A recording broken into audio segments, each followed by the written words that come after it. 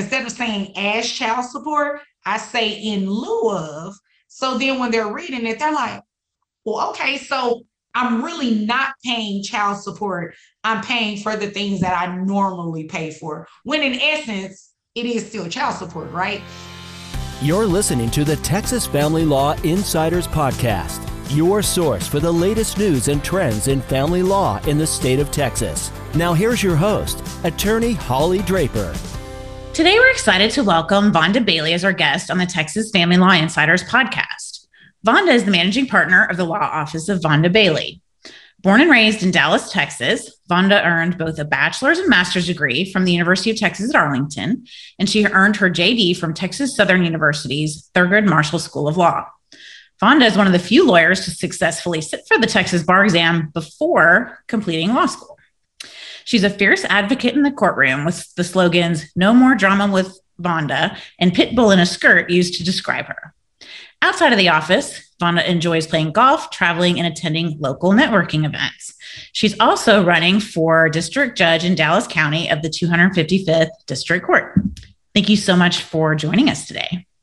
Thank you for having me, Holly. I'm excited to be here. So why don't you start by just telling us a bit about your background? Well, as you stated, I was born and raised here in Dallas, specifically in Oak Cliff. I attended Carter High School. I attended the University of Texas at Arlington shortly thereafter. And as you mentioned, I went to law school in Houston. I am married. My husband is Christopher Shaw. He is the police chief at the UNT Dallas campus, as well as the law school campus in downtown Dallas. And we have two children, Austin, who is 12, and Ariel, who will be 2 next month. Prior to going to law school, I was a probation officer in the Dallas County Court's adult felony probation. That was an awesome experience. I believe it really, made the gate open for wanting to go to law school and wanting to pursue my law degree.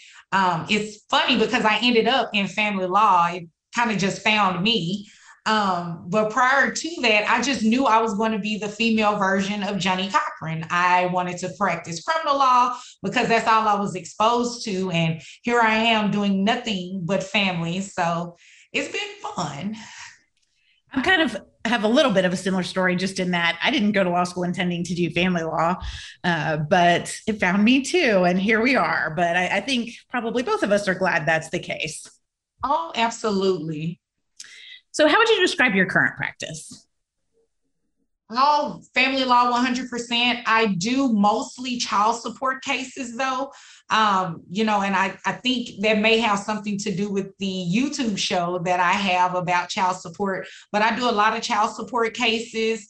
About 80 to 85% of my cases, I represent men. I found it that a lot of men prefer to have women representing them in the courtroom. And sprinkled from there, after child support, I do some property related cases with, families that don't involve any children, and some divorce cases. I very seldomly do adoptions. I used to do them a lot more. I'm finding that with the adoption cases, they're doing a lot of the, the agency type. So sometimes they already have attorneys that are associated with the agency, which is perfectly fine. But I would love to do more adoptions. They are the highlight of family law, in my opinion. Oh, yes. We would all love to do more adoptions. So what made you kind of focus your niche on child support? That is a great question. People kept reaching out to me on Facebook.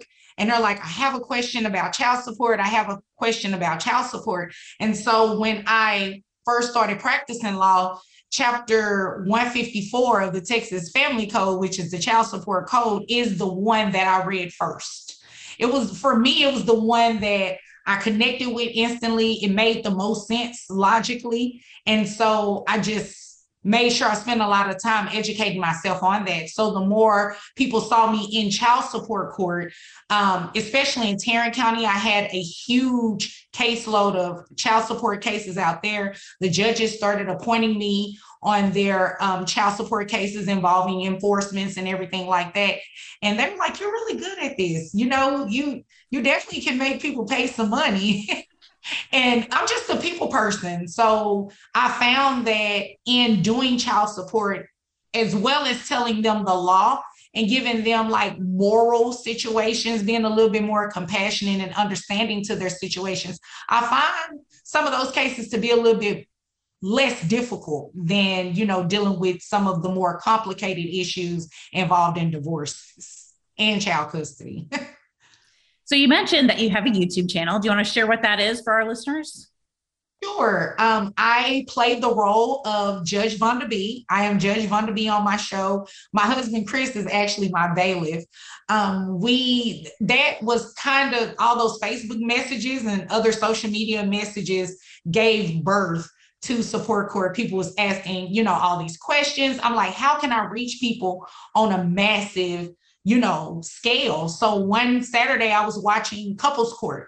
And I just got to thinking, I said, there's couples court, divorce court, paternity court. Why isn't anybody talking about child support? It is the most controversial area of law, in my opinion. And so I spoke to my production team and they were like, hey, this is a good idea. Let's do it. And there you go. Support Court with Judge Vonda B. So why do you think child support is so controversial? A number of reasons.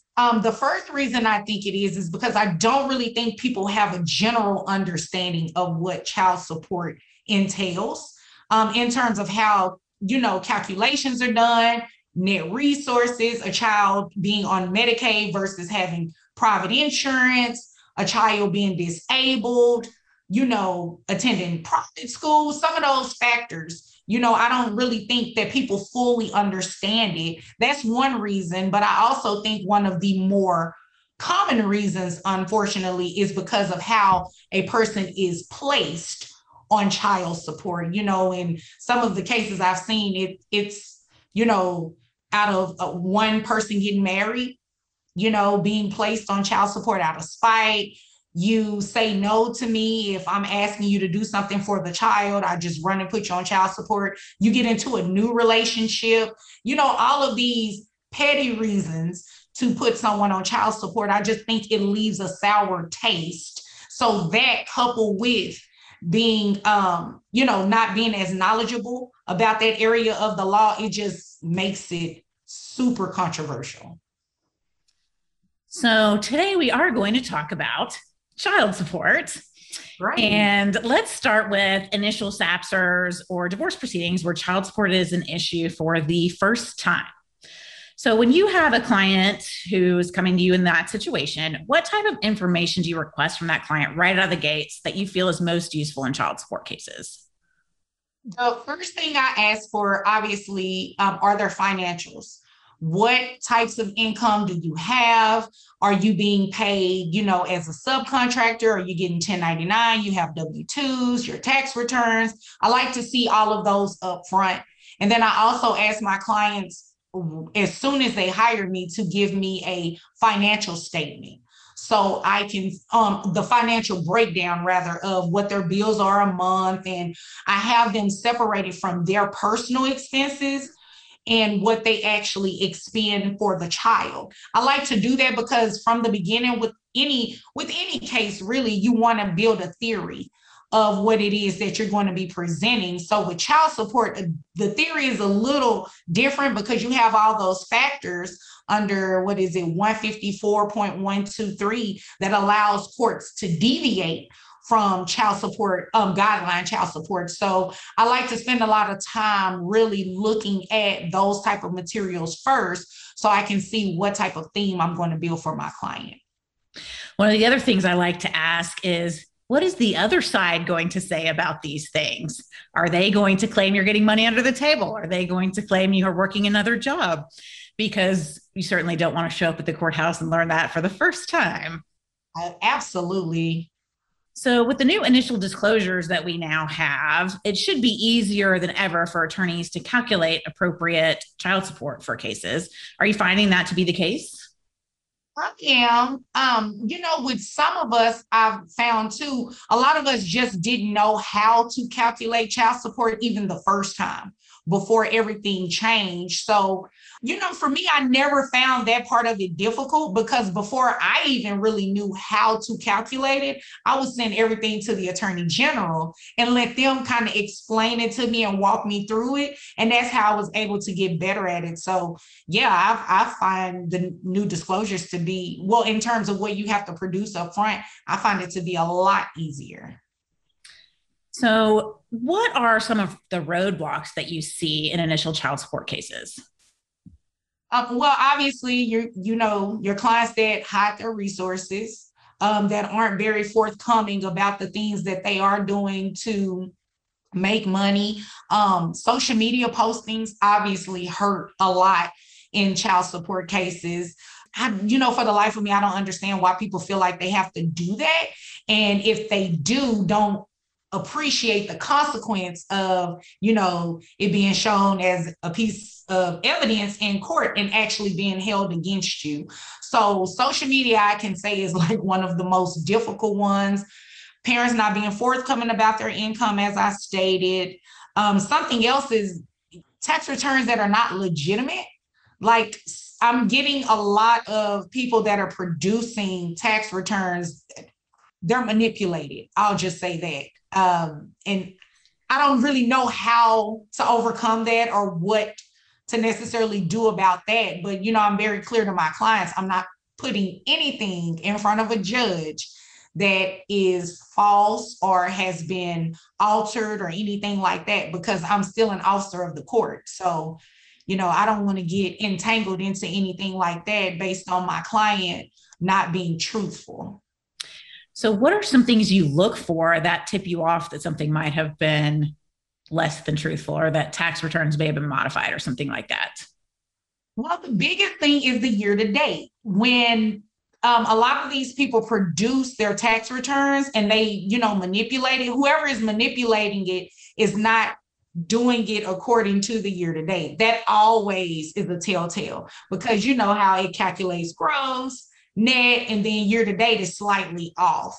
So that's what makes me look at everything else. And then once I get in and start doing the calculations myself, I'm like, this doesn't even make sense, because all of these deductions are not even adding up to what it says your net should be. So that's when, I'm able to pull the truth. I will see that, pull the truth out of them. Like, yeah, well, I don't want him or her to know what it is I'm exactly making. And, I'm just like, that really doesn't benefit you, because if you're a person that is a W-2 employee, the state has the resources to find out how much it is that you're truly making. So going through all of these extreme steps to keep someone, the other parent in particular, from knowing your income, you're just wasting your time. Yeah. And it's, as a general rule, I think it's really easy to calculate child support, especially if the AG is involved, when we have a W-2 employee. But sometimes absolutely. We have 1099s, or we have self-employed people who, in my experience, tend to do a pretty good job of trying to let the IRS think they're making less money than they actually are, where they're expensing everything, they're doing all that kind of thing. So how do you deal with that? Well, the first thing I do is I love to look at bank statements for self-employed people. I know when I'm proving up child support cases, one where, I'm defending the person, or especially when I am defending against that claim of, my child support should be based on minimum wage or something less because I don't make this much money. It's my business. You can't take money from my business. So I always do discovery and ask for the business account statement as well as the personal account statement. So then when I'm looking at the business account statement, I'm able to see, because a lot of business owners, one thing they don't do is put themselves on payroll. So a lot of them do bank transfers. Well, when you do a bank transfer, you can see it tells you the last 4 digits that this account went to, especially if it's an account that is like a savings account or something attached.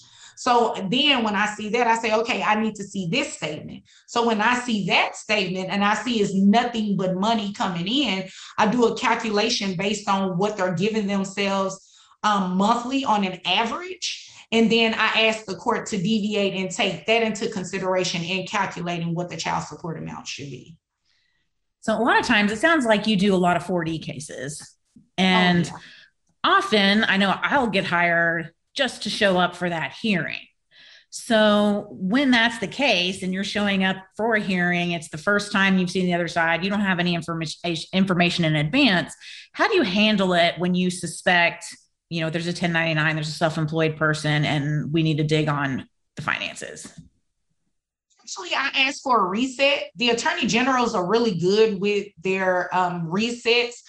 Typically when you're in court and you ask for a reset, you may get about 2 or 3 weeks, just depending on the court's docket. But in OAG cases, because their dockets are so heavy, typically you're going to get like a month or so out. So that at least gives me time to investigate and see what I need to do and see if that case is even worth me staying on. Because if it's something where I believe my client is not going to, be able to work with me and be forthcoming about something, then that attorney-client relationship just isn't going to work.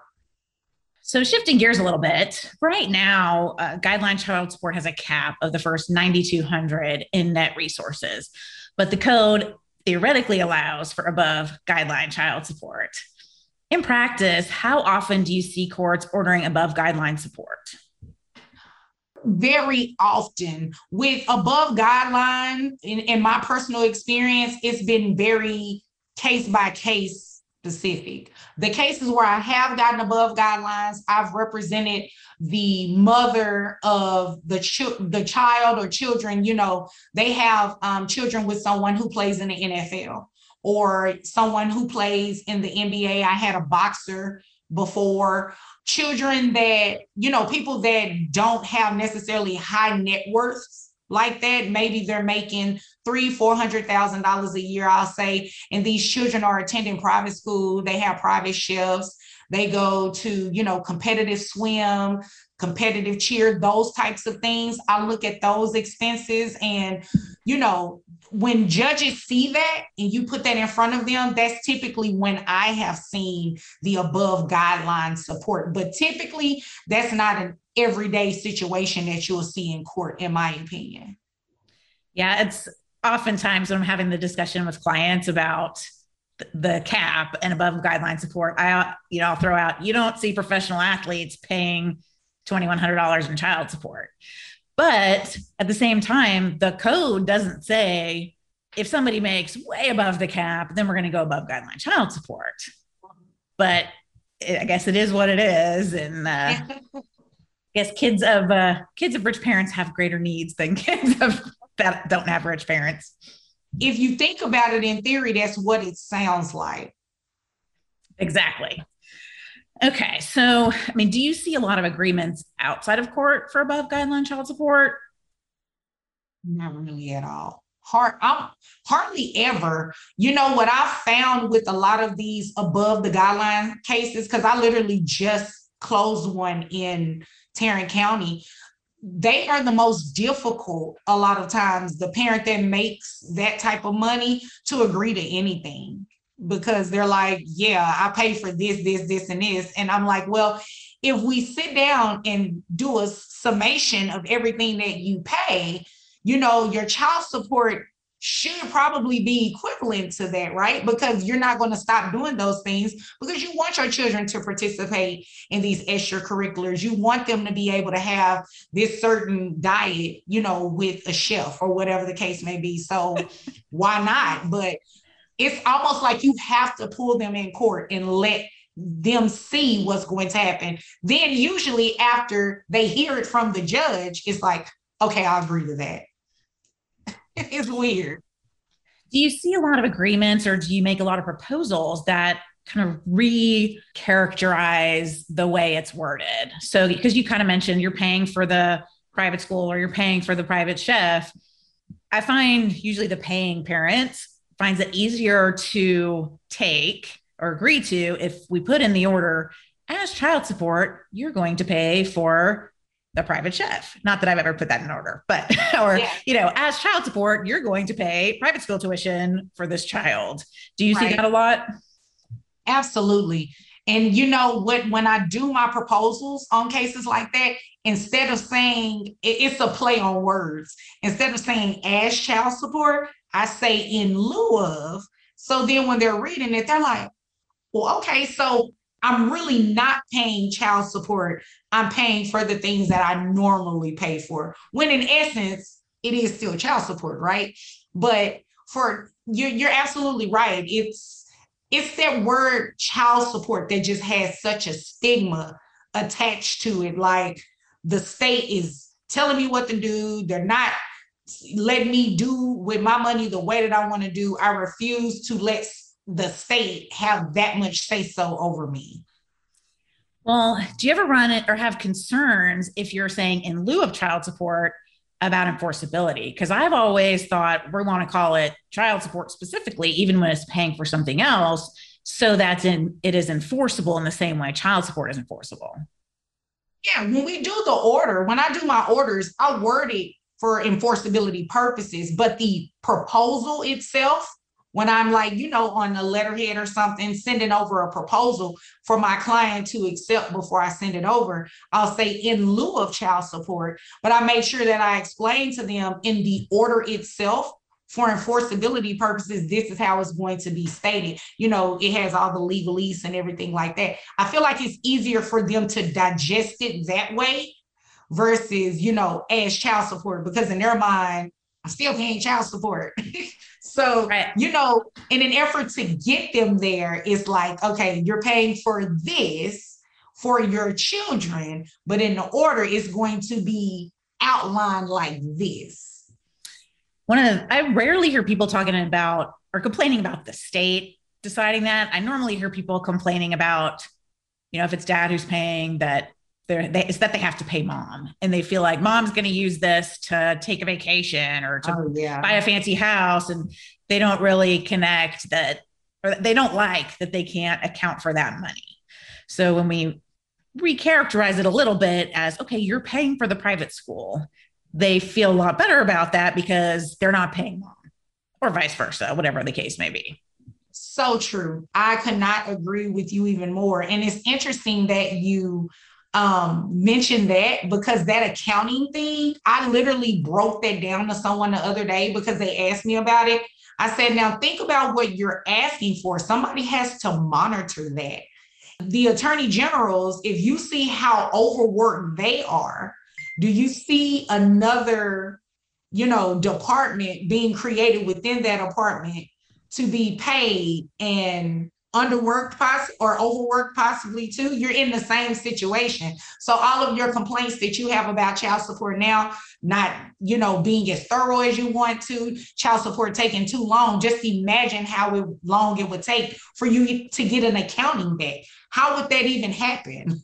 Oh yeah, that would be a nightmare logistically. Oh yeah. So let's shift gears a little bit and talk about modifying child support. Under what circumstances do you recommend modifying? Well, definitely it depends on this one. I always put an asterisk by this one.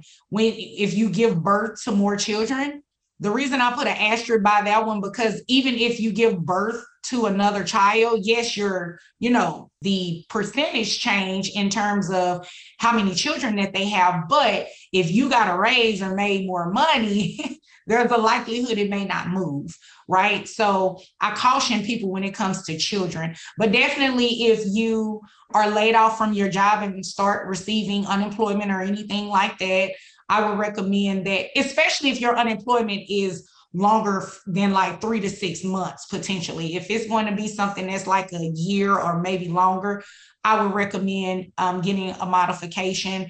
If there's going to be a relocation of some sort, a relocation, especially one that requires one parent to be out of the state completely or even in another country, those are some things to think about in terms of a modification.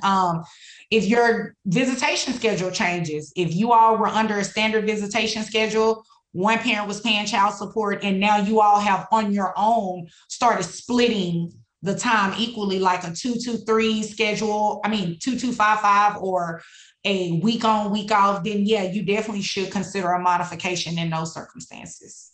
And also if the parties by agreement have flipped custody, where absolutely. Yeah, because then probably the other person needs to be paying, but that doesn't always happen. Even if it's not an agreement, if there's been a voluntary relinquishment, I'm like, yeah, you might need to consider a modification. The only cases, like I said, that I mainly put an asterisk by are those where people are trying to modify because they have another child, or those when the children turn 12 and they become of age. I always caution people, because a lot of people assume that, okay, my child is 12, that means they can say they want to come live with me. And I'm like, well, that's actually a two-pronged rule. It has to be that they're 12 and it is in their best interest. So even if they are of age, if the court doesn't believe that it's in their best interest, 9 times out of 10 is not going to change, which means child support is going to remain the same.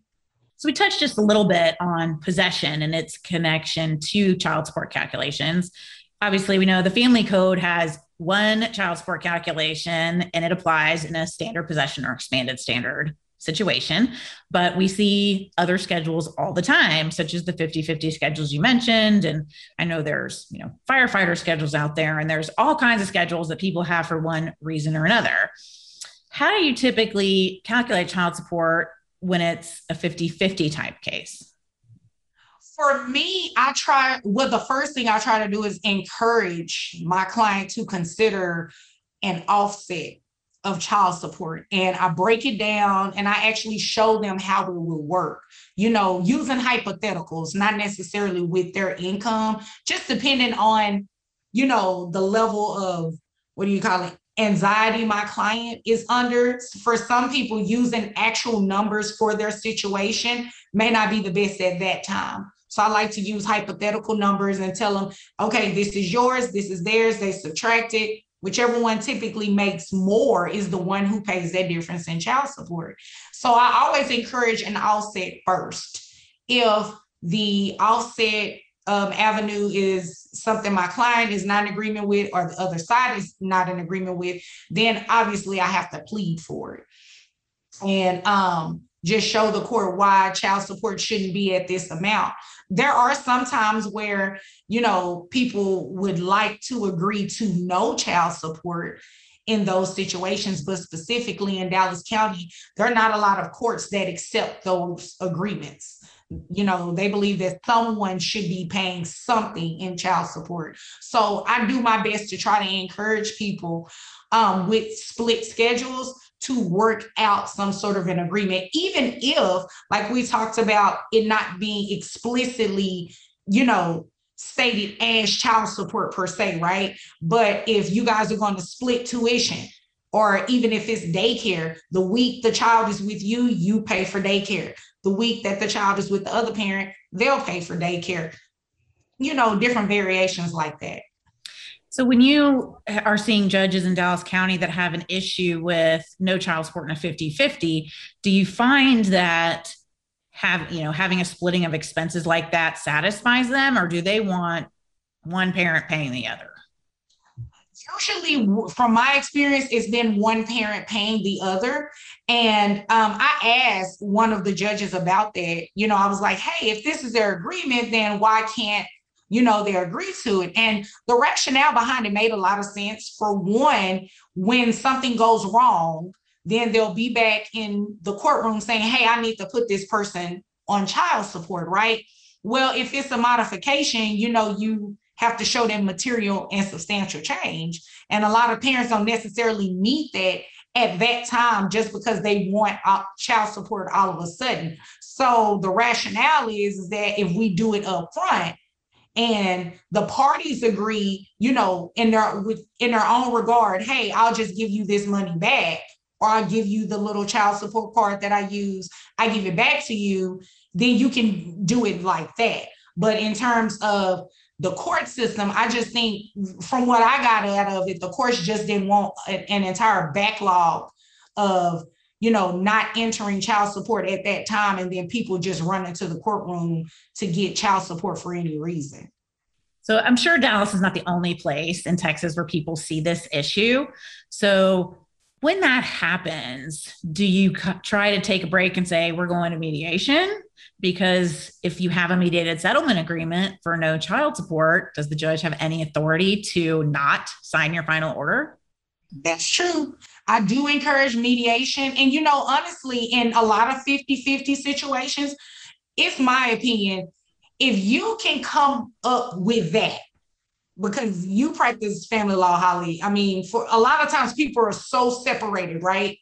But if you can come to an agreement with that, it's like mediation may be best, because it may just need to be someone that's a third party, unattached to the case, whatever, kind of help you work through whatever the reason is that's not getting you there. So I definitely do encourage mediated settlement agreements in those type of situations, or because I actually was doing a prove up a few years ago in Dallas, and we were proving up no child support, and the judge said, no, you all need to go in their room, have a conversation, and come up with some amount. So one of the parties was pro se, and I was representing the other one. And I was like, hey, if you all agree to $100, I think that would work. I just don't think this judge is going to go for zero. And they ended up agreeing to $100. And to my understanding, the parent that was paying it was giving it back to the other parent, because they didn't have any intentions on, making money exchange hands. So that it's very frustrating to me that parties would have to go to those lengths when they've reached an agreement not to have child support for whatever those reasons are. And really their agreement is the same and it's not changing. They're just having to go through these extra hoops because the judge wants them to.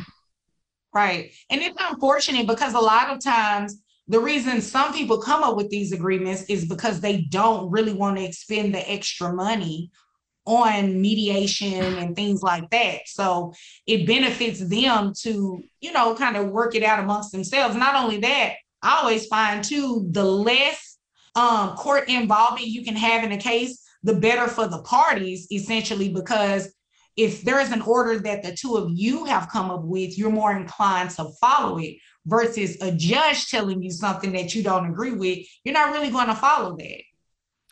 Well, and another thing I think is frustrating about any judge who would not approve an agreement that the parties had made related to child support is it makes it very luck of the draw as to whether or not you can have that agreement or not. So as we all know, you can't decide which court your case lands in. It gets filed and it lands where it lands. There's nothing you can do about it. And if you're lucky, your agreement can happen. If you're not, it can't. And somebody's going to pay child support. Now, whether or not that's lucky or unlucky, I guess, is up for debate, but depends which side of it you're on, I suppose. But I really find it frustrating when there are pieces of family law that are not spelled out in the code, and then judges have hard and fast rules on something relatively arbitrary that make it luck as to whether or not that's going to apply to you. Yeah, I share the same frustration. And that's why I try my best to, in situations like that, I have to show a little bit more patience than usual. And sometimes, my client and I have to take a break and sleep on it and reconvene the next day. It puts more work on us as the attorney, because we already have these people who, not in all cases, don't like each other, but we do have some that really cannot get along. So to make that, put that roadblock in front of them, that makes our jobs a lot more difficult. So we still have the issue of enforcement to get to here. It's kind of the last piece of the child support puzzle here. And at what point do you typically advise clients to file an enforcement related to child support? Holly, honestly, it just really depends on the case. I can't say if someone has consulted with me and they're like, this person owes me $2,000, I want to file an enforcement on them. I can't necessarily say that I've had a lot of cases like that, and I just say, hey, we'll go file an enforcement. Usually when people come and see me at the enforcement level, it's pretty egregious. You know, $15,000, $20,000. This person has gotten remarried and they're posting on social media that they took this, elaborate trip on their honeymoon. They spent all this money on a wedding, those type of things. That's pretty egregious. And you're doing it where the other person can see exactly what you're doing, almost like I'm still going to do it and you just need to deal with it. So in situations like that, I will say I do encourage people at that point to file enforcements. Because I know the ramifications of enforcements, being quasi-criminal and the person facing jail time, depending on the circumstances where the amount may be a little less, but the person is paying, they're just not paying the full amount. I try to encourage them to work with them a little bit more. If have a conversation. I think a lot of times some of these situations can be worked out with communication, because when some of the cases that I've dealt with, once they get in court, it's like all he had to do or all she had to do was pick up the phone and ask me, I lost my job. I've only been paying $25, but that's all I had on me. At least I wanted to pay something. So I think with the less egregious cases, I encourage a communication conversation first. Maybe, let's go the less, difficult way. Let's send a letter, just remind them what their child support obligation is, although they know it. Try to do the lesser of the most, harsh of methods to get someone to pay child support. So when you do file an enforcement, what are the key elements for proving your case in an enforcement proceeding? Oh, okay. First of all, let me say again, I love enforcements. I love bringing them and defending them. I think that is the clearest part of the law in terms of technicalities. The first thing I do, I make, I guess you can say, a cheat sheet that reminds me, to hit all of these points. So the first thing I want to do is obviously identify the order that I am seeking to enforce. I want to then identify the respondent. I do that right out the gate because that's the easiest way to get your case kicked, is identify the respondent, make sure that they were on notice of the order, actually do those things to prove it up, and then just go individually to each one of the allegations. And I know I've seen cases where the attorney is it's 60 allegations and they're like, we don't disagree with any of them. Well, for purposes of proving it up, you literally have to state out each and every last one of those allegations. Child support specifically, you have to identify the manner in which they were supposed to pay, which I think a lot of attorneys forget about that. What does the order say? Do they pay? Do they pay directly through the state disbursement unit? Do they pay directly to the person? Whatever the order says is supposed to be the manner. Identify how much their obligation was, how much they paid, and the date that they were supposed to make that obligation. And always present an order to the court at the time that you're proving up your case. You want to give the court a proposed order. And one thing that I've seen constantly that attorneys fail to do is prove up their attorney's fees. That is in my opinion, it's the easiest way to get attorney's fees in family court cases, because if you're able to prove up that case and show that they violated the order by not paying child support, attorney's fees are statutory. It's up to you at that point to make sure that you get your billing statement, your contract into evidence, you testify to the necessity and the reasonableness of your fees, so you can make sure that you can get those. Now, do all judges give you all the fees that you're asking for all the time? No, but still you want to make sure that you call yourself as a witness and prove that up. Right. That's the one time where the code specifically says you get your fees if you win. So that would be really a cardinal sin in my mind for an attorney not to properly prove up their attorney's fees, and then their client loses out on that. Yes. What are the key pieces of evidence you present in court when you're prosecuting an enforcement case? For child support in particular, well, obviously the payment record from the Attorney General is a lot of good evidence. Social media evidence is good. Something else I always ask if they are aware of this person being incapable of paying child support, because I believe that is one of the defenses, that they could use. They're not capable of making, that type of money. I also like to put on evidence to show that they have family members or whomever that they can borrow the money from, just different things like that. Oh, and their personal expenses.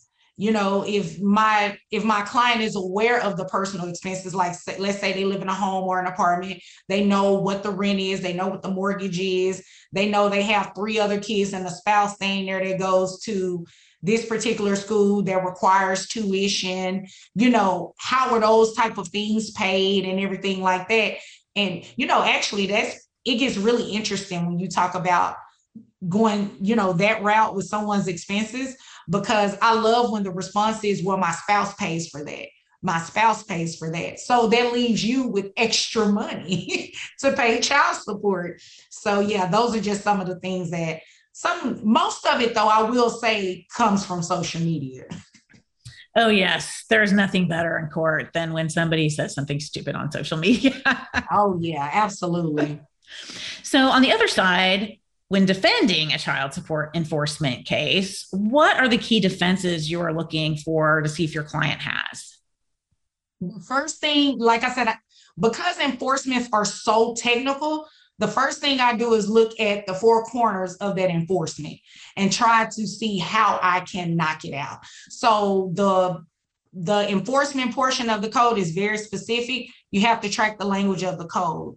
If you fail to track any of the language of the code, that's a fatal error. I'm going to get it kicked. If your allegations are not specific enough to prove, what you're trying to say that someone did in court, I can try to get it kicked out. The first thing I try to do is I study that motion for enforcement itself to see how I can get it out just right off the bat, right? Well, if I can't get it kicked out at the beginning stages, then of course, I'll back up. I also try to look for defenses for my client. The defenses are a little different for possession and access. I believe in possession and access, you have a couple of more defenses than you would in child support. But in child support court, if you're extremely, indigent, you absolutely can't afford to anyone you have access to, you don't have the resources to get it from them. They don't have the resources, or you're just completely incapable of doing it, like you're disabled, whatever the case may be. I look at those to do my verified defenses. And even after that, if we end up making it to court and we have the hearing, I'm listening to see where I can get it kicked out on a motion for directed verdict. Did they fail to identify the respondent? Did they fail to identify, the date and time, or, some of those key things that you actually have to prove up in your hearing. I'm looking for those to get it kicked out on a directed verdict. And if my directed verdict isn't granted, I'm still listening and, at the end, like, hey, judge, I don't think they proved this case. So I try to attack a motion for enforcement any and every way that I can. So you mentioned trying to kill him right at the beginning. So before the directed verdict stage, when would you try and get it kicked? When you get to court. So when you get to court and the first question is asked and answered, because you want jeopardy to attach. After they've answered the question, then jeopardy attaches, right? So you want to make sure that you do it then, because if you do it beforehand, especially if you file a special exceptions or something, you're letting the person know that something is wrong with it. And ultimately, do you really want to do that? You kind of want to get it kicked. Because I remember at Advance, when we had it virtually last year, one of the presenters said filing a special exceptions on an enforcement is borderline malpractice. And if you think about it, it sort of is. Why would you want to let the other side know that their pleading is defective? I don't think you should use, I used to, but once I became, more familiar with the enforcement itself and how technical it was, I got away from the special exceptions. But you definitely want to do it after that first question is asked and answered, because if you're able to do it there, that stops everything. Yes, agreed 100%. The last thing that you want is the other side to have the opportunity to go amend it and fix what they did wrong, especially when your client is looking at jail time or paying attorney's fees, all of those things. So definitely the case has to have started. There has to have been a question and answer in order to, before you pull the trigger on killing their case. Oh, yeah. So we're just about out of time, but there's one question I like to ask all my guests on the podcast, which is, if you could give one piece of advice to young family lawyers, what would it be? Stay encouraged. I think too often the law itself, when you're dealing with a bunch of lawyers, most of us have type A personalities, right? It can be pretty intimidating, especially when you're fresh out the gate and some of the other attorneys are a bit more seasoned. They've been doing it a little bit longer. It's easy to get discouraged in those situations. But I would say stay encouraged. You know what you know. Study your craft, whatever it is that you want to specifically focus on, any area. You don't have to be knowledgeable in every single piece of the law, right? In terms of related to family law. But if you just want to have general understanding of majority of them, but there's one area you want to hone in on, then you do that. But whatever it is that you do, you stay encouraged no matter what. I think that's great advice. So where can our listeners go if they want to learn more about you? If you want to learn more about me, I'm literally like a social butterfly. My social media is not private at all. You can follow me on Facebook under Vonda Bailey Shaw. I'm on Instagram under No Drama Vonda. TikTok, pretty much Twitter. All of my social media is generally Vonda Bailey. You can find me. You can reach out to me. Like I said, I'm a social butterfly. I love to talk to people. I love doing podcasts. So Holly, thank you again for inviting me. And I just love educating people, especially about child support. So I went to your website, and I have to say that your website is one of the most clever family law sites that I have ever seen. It's not your typical site. So can you share that with our listeners? Thank you. Of course. My website is www.nomordramawithvonda.com. I like it. Well done. So thank you so much for joining us today. For our listeners, if you enjoyed the podcast, please take a second, leave us a review, and subscribe so you can enjoy our future episodes. The Texas Family Law Insiders podcast is sponsored by the Draper Law Firm. We help people navigate divorce and child custody cases and handle family law appellate matters. For more information, visit our website at www.draperfirm.com.